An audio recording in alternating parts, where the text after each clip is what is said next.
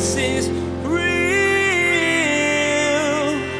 There's power in your name. We find hope when we trust in your ways. We need real.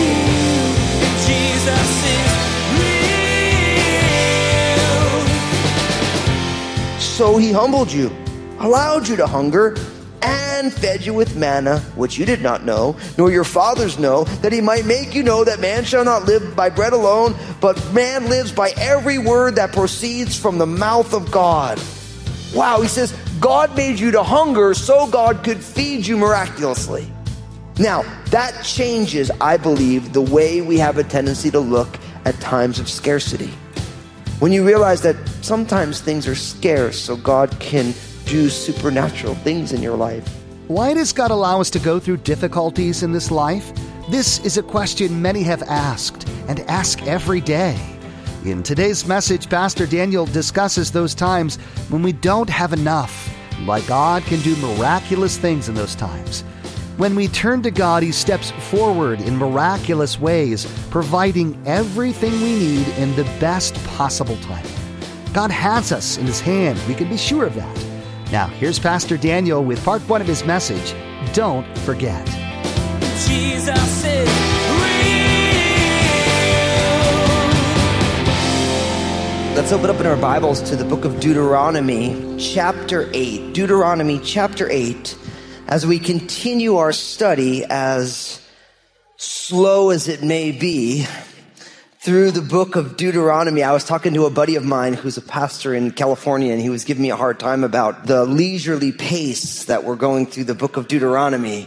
And he said, so Fusco, he said, you already taught the Crossroads family Exodus, Leviticus, and Numbers. So, why is it taking so long to go through Deuteronomy? And I said, well, we have a tendency to forget, And in a lot of ways, that's why the book of Deuteronomy exists. That's what we're calling this first series in the book of Deuteronomy, Refresh, because we have a tendency, you and I, to need to hear these things over and over and over again. How many of us, some of the greatest lessons that we've learned in life, some of the most important things that God has taught us, in a moment of trial, in a moment of anxiety, all of our understanding of the faithfulness of God goes out the window, right? And we just fret. Even though we have all of these personal testimonies of the things God has done, but we all realize that in the crisis points of life, oftentimes we forget who God is and we forget who we are. And so the book of Deuteronomy exists as a refresher course to the children of Israel of what they've already learned. Now, again, the book of Deuteronomy is taking place as the children of Israel are about to enter the promised land. Moses is about to die. He's not allowed to bring the children of Israel into the promised land. Joshua is going to be leading them in. And so Moses, as an elder, as a patriarch, as their leader, before he leaves, I want to give you a refresher course in the most important things, so that when you go into the land, you'll be blessed and you'll be a blessing. I don't know about you, but we need to hear the old things over and over again, don't we? I feel that way as a pastor, that my job isn't to tell you something new. My job is to remind you of the things that you already know. The things that the Spirit of God who dwells in you testifies to you in that still small voice that often gets buried down underneath issues and anxieties and struggles and pain and victories. And so my job is really to give you these refresher courses. And it's interesting. I've entitled this message, Don't Forget, because once again, God is reminding them of things that we've heard many times already. So let's just jump right on in. The book of Deuteronomy, chapter 8, picking up in verse 1, it says this. It says, now every commandment which I command you today, you must be careful to observe, that you may live and multiply and go in and possess the land of which the Lord swore to your fathers. And you shall, verse 2, remember the Lord your God, that He led you all the way these 40 years in the wilderness to humble you and to test you, to know what is in your heart, whether you would keep His commandments or not. So He humbled you. He allowed you to hunger and fed you with manna, which you did not know, nor did your fathers know, that he might make you know that man shall not live by bread alone, but man lives by every word that proceeds from the mouth of the Lord. Your garments did not wear out on you, nor did your feet swell these 40 years. You should know in your heart that as a man chastens his son, so the Lord your God chastens you. Therefore you shall keep the commandments of the Lord your God, to walk in his ways and to fear him. For the Lord your God is bringing you into a good land, a land of brooks of water, of fountains and springs that flow out of valleys and hills, a land of wheat and barley, of vines and fig trees and pomegranates, a land of olive oil and honey, a land in which you will eat bread without scarcity, in which you will lack nothing, a land whose stones are iron and out of whose hills you can dig copper. When you have eaten and are full, then you shall bless the Lord your God for the good land which he has given to you. Now, Moses once again brings the children of Israel back to their 40-year wanderings in the wilderness. And we keep hearing this refrain over and over again. Every commandment which I command you today, you must be careful to observe. Now, this is an encouragement to be obedient to the law that has been revealed through Moses to the people. That we need to be diligent to observe the commandments of the Lord. Now, all the time people say, so are we supposed to keep the law of Moses? And the answer is no. Jesus fulfilled the law for us. So we are called to keep the law of love. But let's be honest. How many of us are actually in our hearts right now know that we are willfully being disobedient to one of God's commands? All of us in some way. And I know I say this, someone's like, not me, Fusco. And if that's you, I'd say, ask your spouse. Or ask your coworkers, because if you complain today, it says, do all things without grumbling and complaining. So what I love about the Bible, it's not just philosophy. It's not just these ethereal ideas. And I love philosophy. I love reading ideas, spiritual ideas. But God is interested in an embodied spirituality, that we live this stuff out every single day, that we put hands and feet on this stuff. And his Holy Spirit's job is not only to remind us who we are, but to cultivate a life in us that we live out into the world. See, true Christianity is not just things that we believe. It's things that we believe that drive a holistic way of living. And so for each one of us, we want the things that we're learning about Jesus to not just make it into our heads or into our hearts, but we want to make it all the way out into our hands, into our feet, out of our tongues and our lips, into the world that we live in. So much of the law is how you live every day. It's ethics. It's the things that you do and the things that you choose not to do. But we're reminded, every commandment which I command you today, you must be careful to observe. Why? That you may live and multiply and go in and possess the land which the Lord swore to your fathers. See, God's design for us in obedience is that we may experience the blessings that he has for us, that we may live. God is interested in life. God has given us life. God sustains our life, and God wants our life to be the abundant life. Jesus said, I've come that they may have life, and they may have it what? More abundantly. So our lack of obedience to God's express commands, it undercuts our ability to experience the abundant life that Jesus bought for us on Calvary's cross in his own life. So God wants us to have real life, not a self-styled life where we do whatever we want, but we get to live the life of God in an individual's life, the resurrected life of Jesus coming out of your life and out of my life. Different things than we would have chosen for ourselves, left up to our own devices, but the true life that God has for us. So life is involved in this. Notice the idea of you may live and multiply. Now remember, the very first commandment that God gave Adam and Eve was to what? To be fruitful and multiply.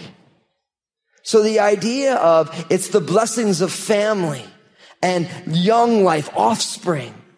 And so part of this involves God's plan for humanity. And not only that God wants to bring them into this land and go in and possess the land of which the Lord swore to your fathers. That's beautiful. God has a home for his people.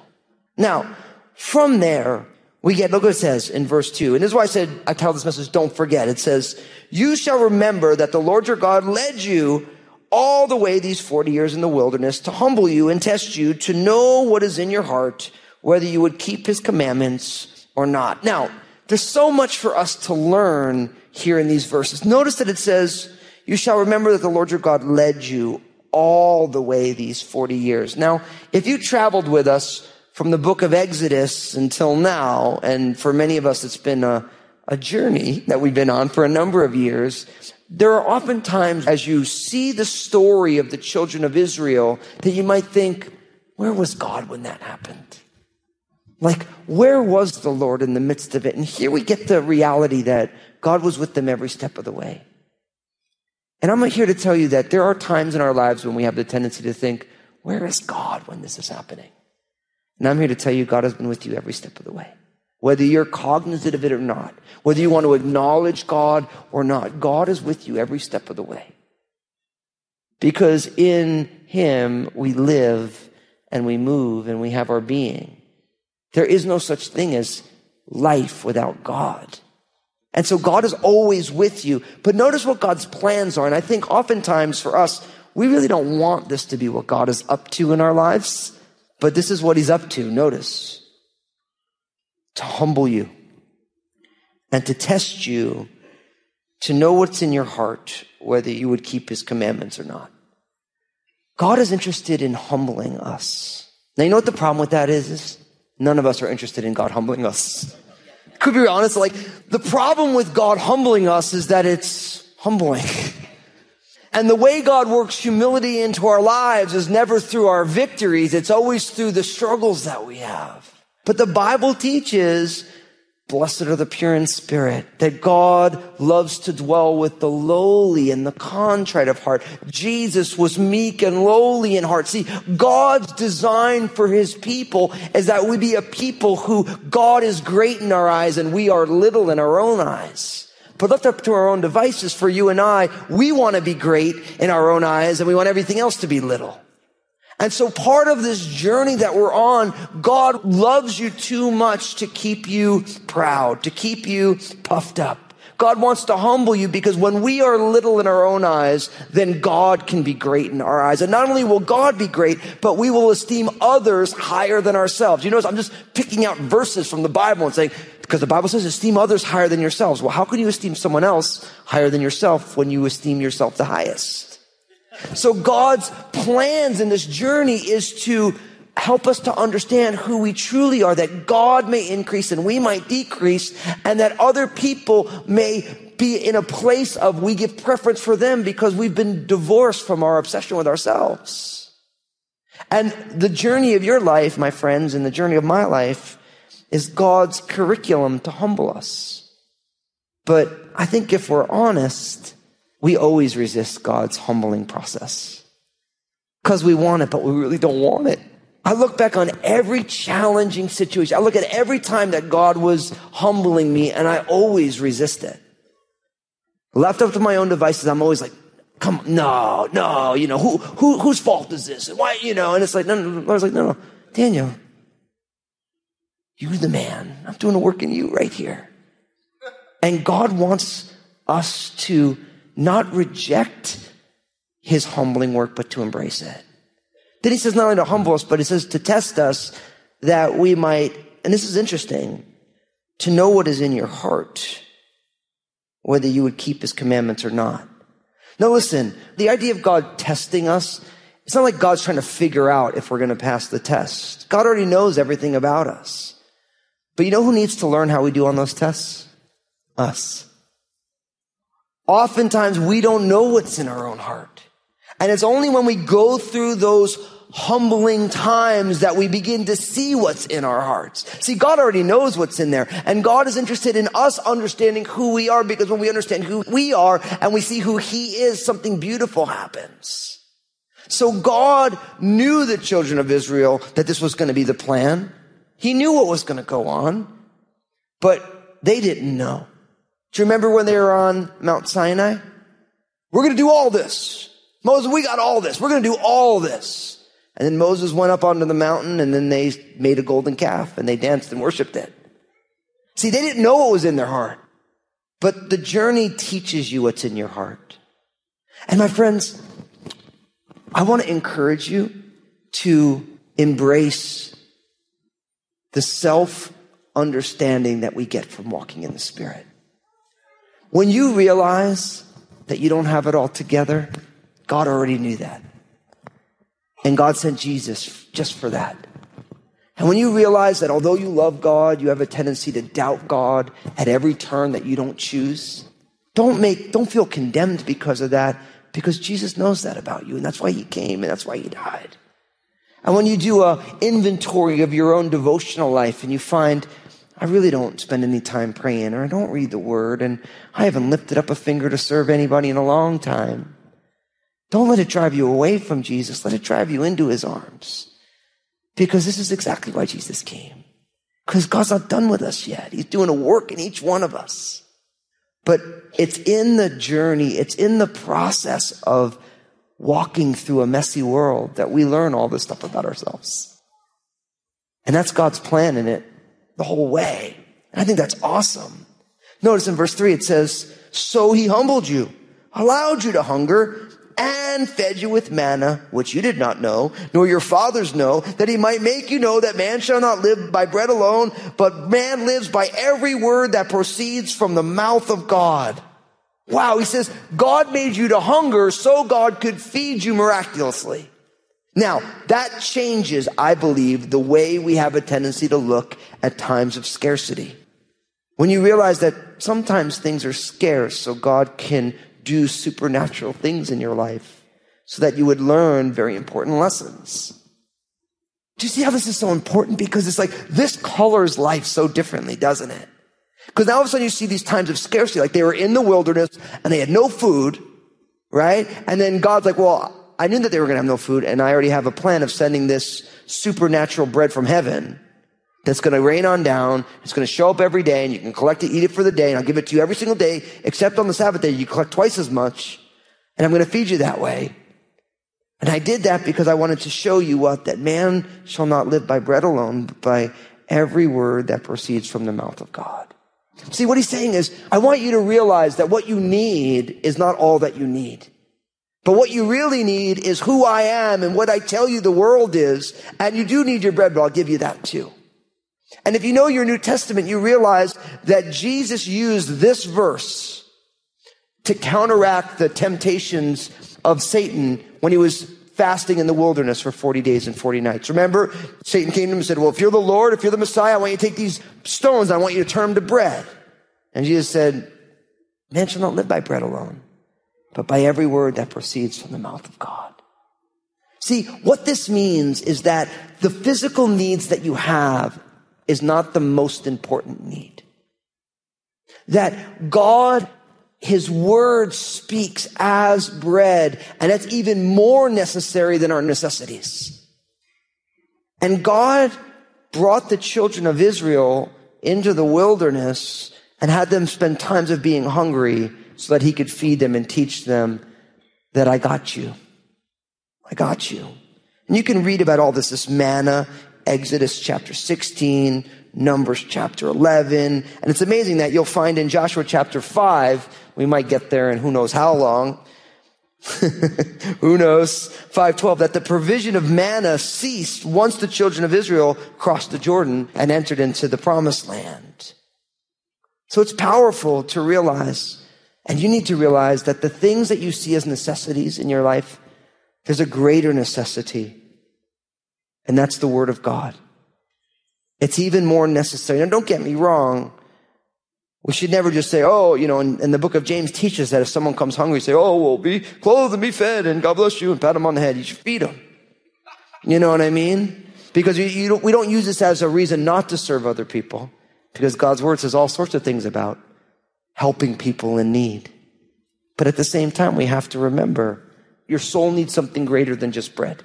Your soul needs the Word of God. And I know that's why you study the Word. I want to encourage you, feed yourself daily on the Word of God. Read the Word.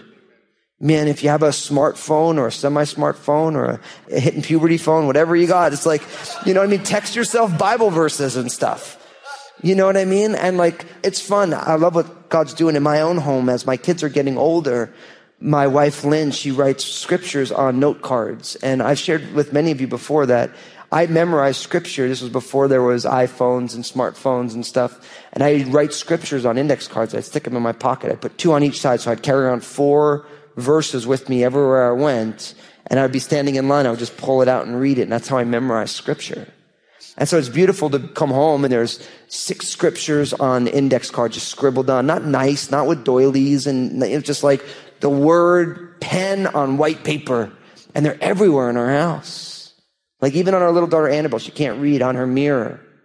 You know? And everywhere I go in our house, and it's not decorative, but it is decorative to me. Because it's everywhere. And it brings me back to, as a young believer, just like writing scriptures and sticking them in my pocket. And I mean, the number of times I washed Bible verses in my, you know, you'd pull them out of your pocket. You'd be like, oh, okay, I got to write some new ones. But I memorize scriptures that way. Because we're reminded that man shall not live by bread alone, but by every word that proceeds from the mouth of God. And that's why as a church here on our midweek service, we're teaching through what we call the Old Testament. We started in Genesis. We're going, then on Sundays, we're doing other series. And then you go to any one of our men's ministry or women's ministry. They're always in the Word of God because God will prosper His Word. God ordained His Word. It's awesome. Now, not only that, look at what He says. And we're reminded here in verse 4 about God's faithfulness. It says, your garments did not wear out on you, nor did your foot swell these 40 years. You should know in your heart that as a man chastens his son, so the Lord your God chastens you. Therefore, you shall keep the commandments of the Lord your God to walk in His ways and to fear Him. Now, here we were reminded that God was faithful, even though it took them 40 years, a journey that shouldn't have taken them that time because of their disobedience. But God was still faithful. Their clothes didn't wear out. Their feet didn't get swollen. Right? And not only that, they're reminded that God loves them like a father.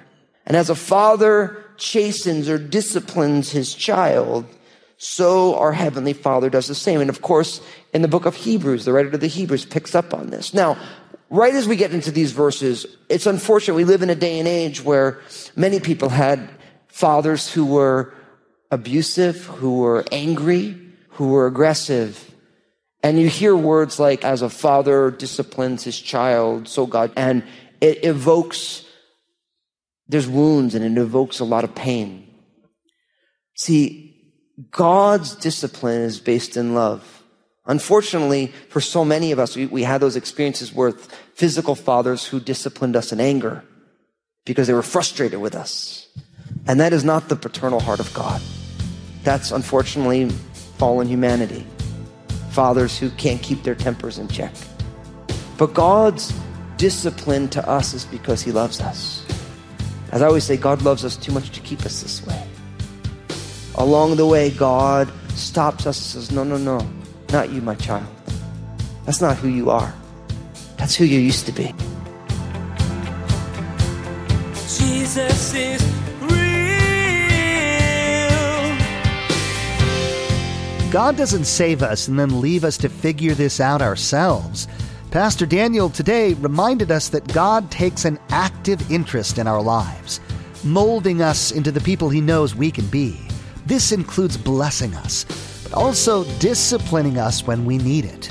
Jesus is Real Radio is the radio ministry of Daniel Fusco of Crossroads Community Church. The messages that you hear each day here on Jesus is Real Radio were produced from messages that Pastor Daniel shared on Sunday mornings and the midweek study. It's our prayer that this teaching from God's Word blessed and encouraged you in your walk with Jesus Christ. Hey everybody, Pastor Daniel Fusco here. I'm the lead pastor of Crossroads Community Church. I love that God invites all of us to be a part of His family, and I wanted to invite you to be a part of my family of faith. In Vancouver, services on Sundays at 9 a.m., 11 a.m., and 1 p.m. Or in Southwest Portland, our service on Sundays at 10 a.m., as well as midweek services Wednesday at 7 p.m. at both campuses. We would love to have you join us. And if you're at a distance, check us out on our internet campus, crossroadslive.tv. I look forward to seeing you soon.